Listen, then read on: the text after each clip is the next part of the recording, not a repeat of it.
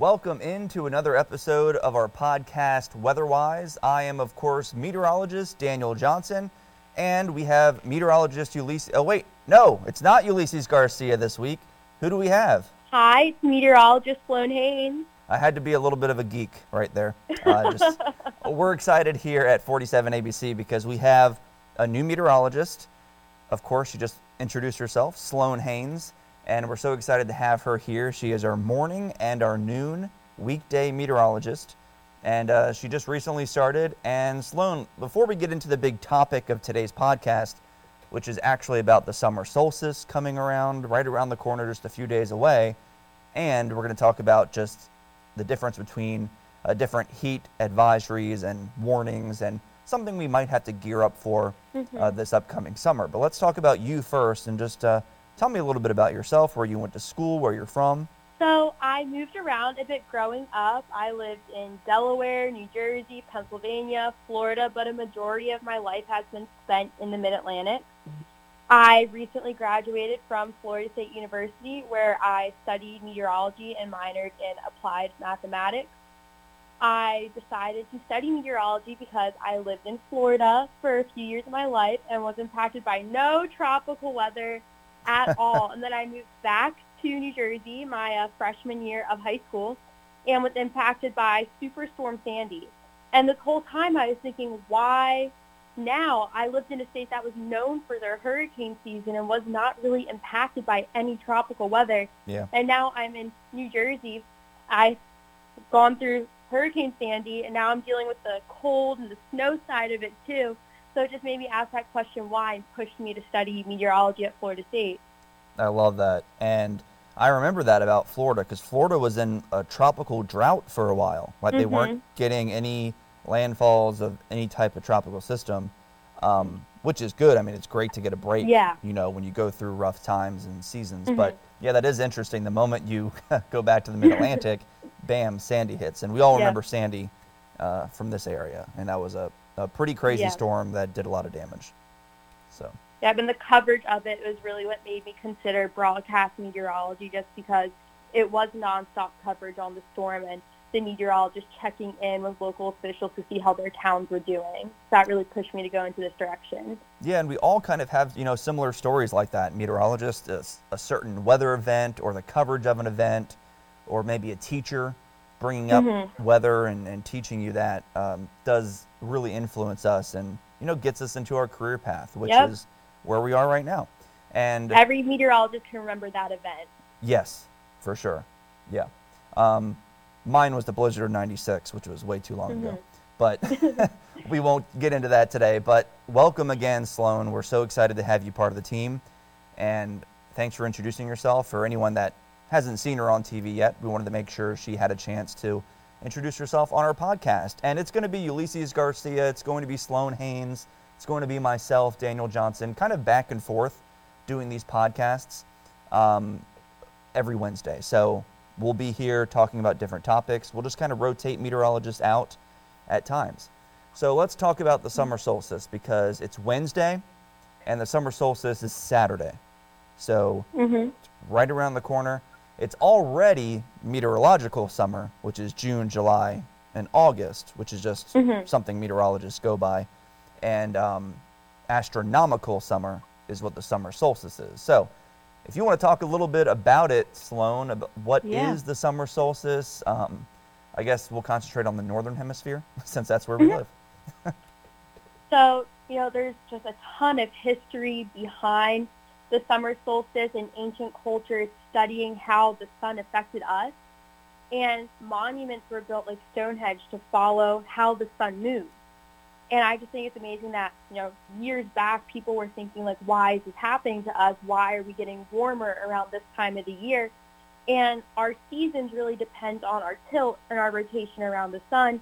So when we reach the summer solstice, it means that the northern hemisphere is tilting more towards the sun than the southern hemisphere is. So we're experiencing summer in the northern hemisphere, but the southern hemisphere is experiencing their winter. So it really controls our seasons.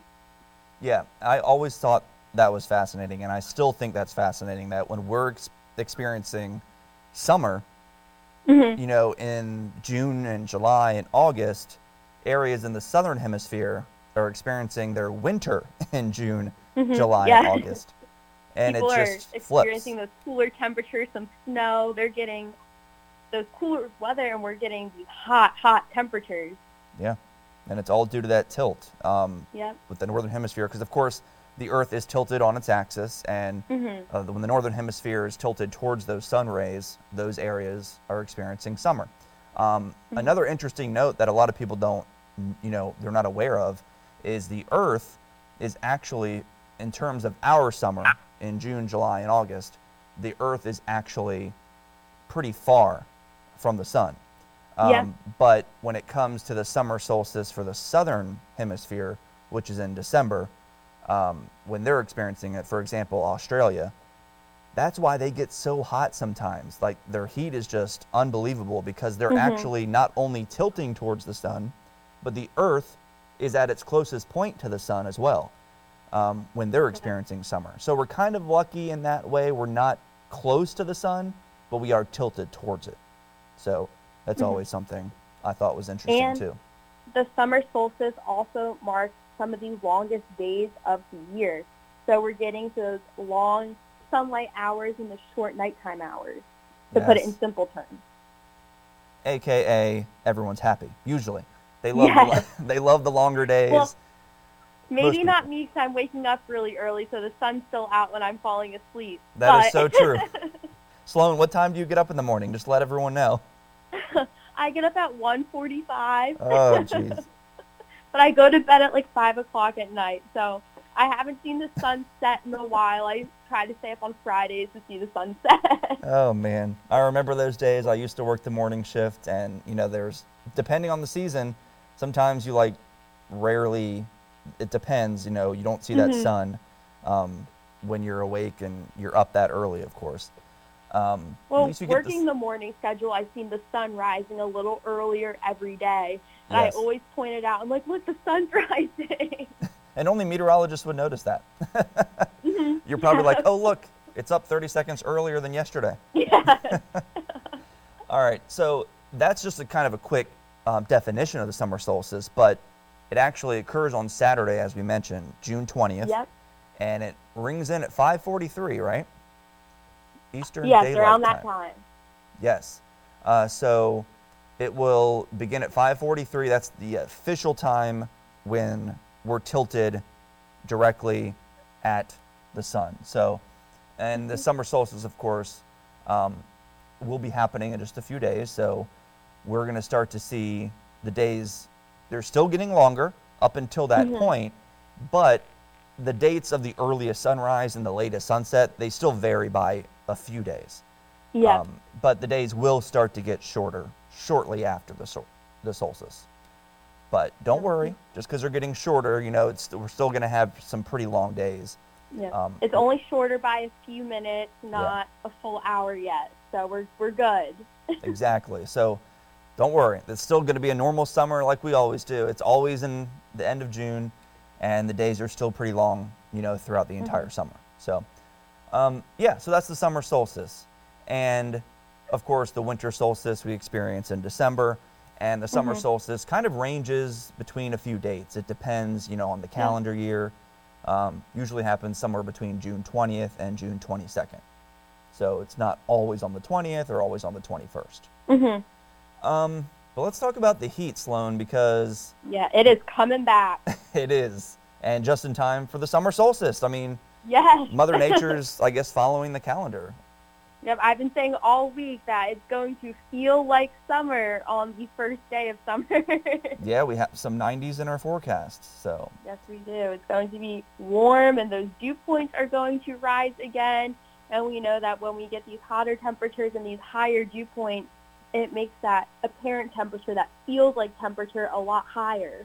yeah, and I'm not sure if you were aware of this, Sloan, but last summer, you come home on your summer breaks, right? When you were at FSU, or did you stay down in Florida? Yes, I do. I was home outside of Philadelphia, and we had a stretch of 90-degree Yeah. plus days, and it was brutal walking in the city. Yeah, then you know all about it. What happened in Yeah. Philadelphia happened on Delmarva too. I mean, we had heat wave after heat wave last summer, and we had to get a countdown, or actually, I guess we were counting up the amount of 90-degree days because we were experiencing so many of them. You know, it was an unusually hot summer, and we ended up having 47 days with temperatures at or above 90 degrees in Salisbury. Yep, we were over 40. I'm going to sound like a weather nerd right now, but I kept a sticky note on my nightstand, and when the high temperature for the day would come in, I would cross off, put a tally down for those 90-plus days to keep track. Yeah, just incredible. And I know a lot of people, you know, they weren't too happy. They were hoping for the cool down, which eventually came, not till like October, but it eventually did arrive. This summer, it's off to well, it's not summer technically, but this year, it's off to a slower start. So at this time last year, we had already had, you know, several 90-degree days, or at least more than what we've had so far this year. So we're off to a slower start, but we are expecting more 90s to come. Let's just hope it's not going to be as, you know, intense as last year. Well, especially this week, we've been seeing temperatures in the 70s for our highs. So when you guys are upset that it's not cool outside, remember, we had those few days that stalled this hotter weather. Oh, these cool days have been so nice. I don't know if you've loved it, but I've been going outside for walks. I know you're a dog parent too, and I've been taking my dog out for a walk. He loves the cooler weather. Yeah. Hotter temperatures just don't agree with him. I know. You know, and you got to take care of your pets, and that's another reminder. Yes. Please, I loved something you posted on your Facebook the other day, your Twitter, talking about how you can test the ground to make sure it's safe for your puppy's paws. You want to explain that just a little bit? Yes. So the asphalt can get up to 40 to 60 degrees higher than the actual temperature outside. So even if it's only, let's say, 75 degrees outside, that asphalt temperature can be over 120 degrees. It can get very hot. And let's be honest here, sometimes recipes call for you cooking at such low temperatures. You can fry an egg at that if you really put it on the asphalt. So a great way to test it is to take the back of your hand and place it on the asphalt for 7 seconds. And if you can't handle it for 7 seconds, neither can your furry friend, because it can actually severely burn and damage their paws. And I've seen a few people who have taken their dogs out during those conditions, and their dogs have had to get their paws sewn back on, or they had to get something done to their paws to repair them. So it can be really damaging to your animals. Yeah, you don't want to see that or hear stories like that. And unfortunately, we hear stories like that every year. We also hear stories of children and kids and pets being left in cars. And to this date, we've unfortunately had several deaths already being left in cars. And it's been throughout the southern states, Florida, Texas, Oklahoma. And one of those days when a child unfortunately did pass, the outside temperature was only 78 degrees. And they still lost their life because the cars heat up incredibly fast. It doesn't matter the temperature outside. I mean, the inside of a car heats up fast. It acts like an oven. It's constantly cooking. Exactly. The inside of a car. Yeah. And I think it's really great where I've seen newer cars put in those features where when you turn it off, it tells you to check in your rear seat. Yes. I think that's a great thing. But something I do, since I do have my dog with me, is I leave my phone in the back seat so I remember to grab my phone. Yes. Because you just remember, put something back there that you're going to need. And I see a lot of young parents do that too with young kids. They try to leave their purse, their car keys, if they have a push-start car, in the back of their car, so they know that they have their child, their dog, in the back of the car so they can go get them. Yeah, because these deaths are 100% preventable. So put something back there that you need, so you will have to go back there so you won't forget. I know we all have busy lives and can forget things, but again, it's 100% preventable. We've already had deaths due to the heat in cars. If you have a pet or you have a kid, always look in your car before you get in and look before you leave. We always say look before you lock. Always just check your car before you leave and get out, and before you get in too. So those are really good tips. So again, we're talking about all this heat stuff because we're getting into summer, and last summer was so hot. So with all that heat last year, we had so many heat advisories, we had excessive heat warnings, and I know Ulysses went over the definition of these in his Weather Tidbits segment that he does for 47 ABC, which, by the way, if you guys haven't checked them out yet, be sure to do that. Go to our website, 47abc.com, and you can find his Weather Tidbits. So it's a little different than our podcast. So we're just going to go over it really quickly and talk about the difference, because they do have different meanings, and I think Sloan understands this 100% because she's spent time in Philly, and Philly has a different definition than Delmarva. But we can talk about both of them, but we'll concentrate mostly on Delmarva and just talk about a heat advisory, I guess. Do you have that definition pulled up? I do. I think I'm grabbing it. Go ahead. For Delmarva, a heat advisory means that the maximum heat index is greater than 105 degrees Fahrenheit for at least 3 hours. And that's really for the southern part. The northern part of Delmarva, around where Dover is more than 2 hours. But the heat index is that feels like temperature that we've been talking about, where you have that dew point and it's feeling muggy, it's feeling uncomfortable outside, and these temperatures in the 90s, which is making it feel like it's over 105 degrees outside. Exactly. So 105 is that threshold for Delmarva when it comes to that heat advisory. And she mentioned, the amount of length that has to go to reach that criteria. But yeah, they usually issue that within, if we're expecting these conditions within the next 12 to 24 hours, if they're aware of it that early. But we've already had our first heat advisory for northern Delmarva, at least. We did. Yeah, and that was kind of last minute, right? Yes, I posted the feels like temperatures on our social media pages, and I said it is feeling like 105 degrees in Georgetown, and you texted me within 30 seconds of me posting that saying, did you see the heat advisory that just came out after you posted it? I'm telling you, they read your Twitter. They did. They were inspired. So yeah, we all always check the National Weather Service. They're the ones that issue, these advisories and these warnings. But, we can't issue our own warnings. So she posted the heat index to let everyone know to be safe and to maybe drink a lot of water and to just use extra, be extra cautious. And then, a few seconds later, the heat advisory was issued. So we're probably going to get more of those, of course, throughout the summer, as statistically we get hotter as we go into June and into July. Yeah. So then there's an excessive heat warning. So there's heat advisory and then excessive heat warning. So the heat advisory is heat index of 105 or greater, and the excessive heat warning is 110 degrees or higher when it comes to the heat index. So that's for the warning. That is hot. That is feeling, when you're outside and you feel the dew points and you really can't breathe that well, it's feeling heavy outside, and then it's just hot. You can feel the sun beating down you. These are these types of temperatures. Yeah, and that's when it can really affect those who are in the sensitive category. We could get very bad air quality. The elderly, the very young children, those with asthma who have trouble breathing sometimes, and this type of air mass. And that's when it just gets really dangerous with, heat index values of 110 or greater. So it can get scary. Something that's really great is when these advisories and warnings are put out is that the National Weather Service makes it a point to tell the public to check on their neighbors, check on their families, check on those at-risk populations, because this can hurt them more than it can hurt the average person. So it's great that they're telling people to check in on others, because they really need to during excessive heat like this.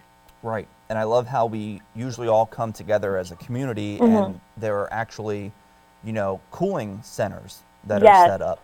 And I remember those from last summer in Philadelphia. Yeah. And the homeless can go in there, because we need to think about our homeless too, who are out there, and a lot of them are at risk too and need help and assistance. So when we get heat that high, that's when we're, cooling centers are open, and we just need to be extra cautious and check in on our friends and family and those who are at risk. You said it well, Sloan. And when you see that these advisories and warnings are out, but you're looking at, our 7-day forecast and you see that we have those mostly sunny skies, that doesn't mean it's a great day to go outside and do something, because any activity in this heat can be life-threatening. So you need to just make sure that you are staying aware with us on 4780 because we do post all of these advisories and warnings for you to see. But being outside during these times isn't the best thing to do.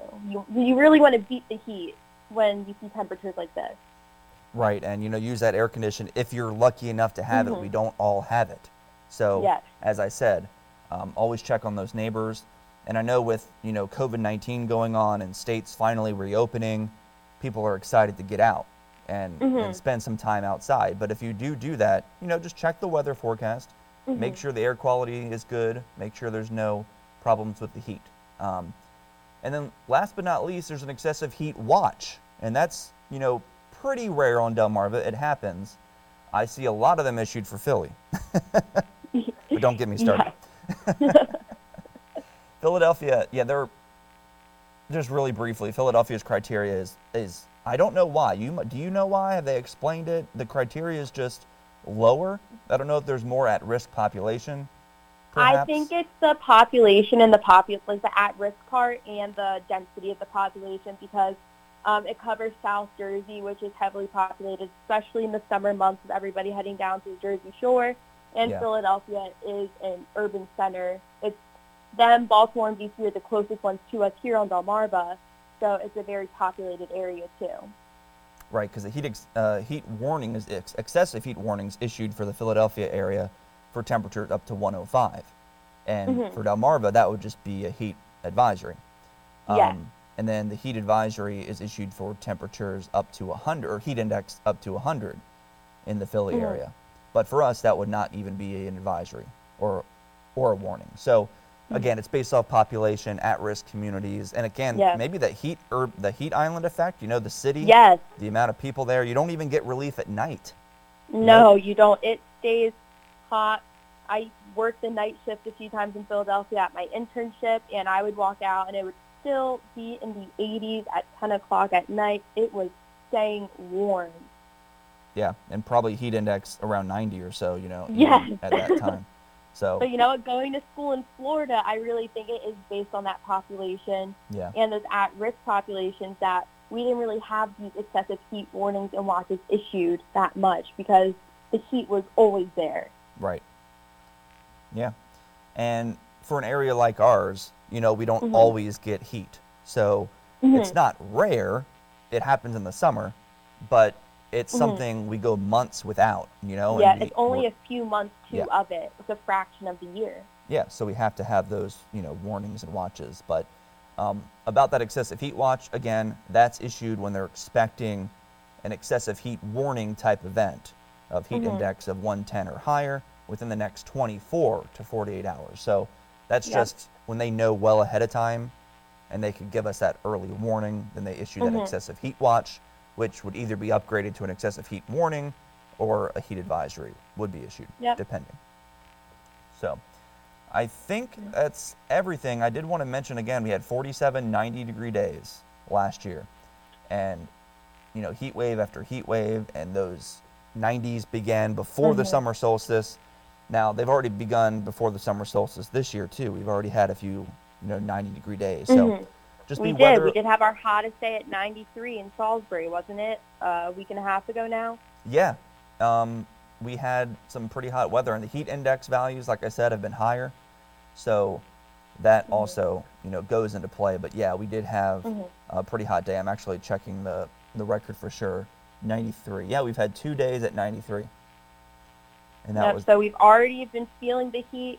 And especially this weekend where we're seeing those temperatures creep back into the 90s, we're going to de-warm the dew points. I looked at our future dew points for the end of this week, and we're getting back closer to the 70-degree mark, which is when it starts to feel uncomfortable outside. Right. So we're going to see the heat index really rise heading into the weekend.